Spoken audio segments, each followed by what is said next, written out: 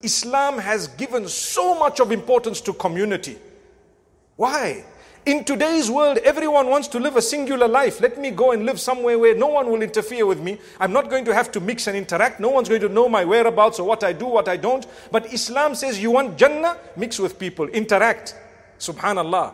Whether you like it or not, the hadith says a better person is the one who interacts with people and bears patience upon the harm that may come as a result of that interaction. That's what the hadith says.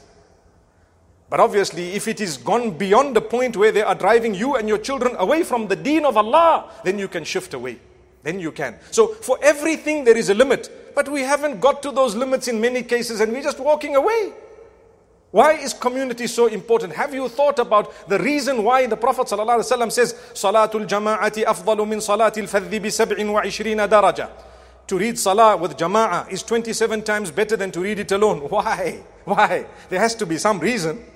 Because you will gather in the masjid, you will come together. Why did Allah ordain this Jumu'ah as being compulsory, farad? Jumu'ah, Jama'ah means to gather, isn't it? Jama'ah means a group. Jumu'ah is connected to that. We are gathering together on this day, Friday, mashallah. Why? Allah wants you to meet each other, to talk to each other, to greet each other, to know each other, to stand up for each other, to help each other, to support each other. That's how you will get Jannah. Make it meaningful to live in society, and I tell you how that will happen when you make it meaningful for someone to come to the masjid. When people come to the masjid, greet them, smile at them, talk to them, make them feel appreciated, make them feel welcome. Wallahi, the community will prosper. Today, unfortunately, we're involved in gossip, slander.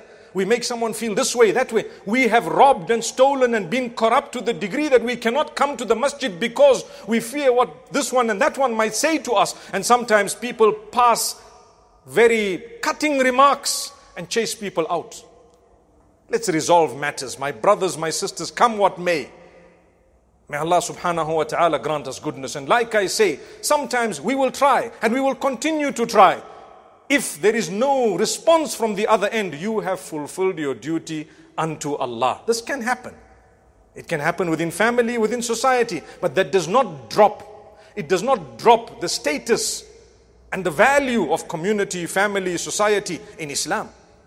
وَجَعَلْنَاكُمْ شُعُوبًا وَقَبَائِلَ لِتَعَارَفُوا إِنَّ أَكْرَمَكُمْ عِنْدَ اللَّهِ أَتْقَاكُمْ. Allah says, we created you in different nations, different tribes, etc. in order that you recognize each other. You may be different to recognize each other. The most honored in the eyes of Allah is the one who is most conscious of Allah subhanahu wa ta'ala. So, when Allah created us, yes, we will be different. There will be differences. We have a community, a society. Let's learn to help one another. Today we are going through struggles. Don't make it worse for someone. Either help or leave them how they are. But don't make it worse.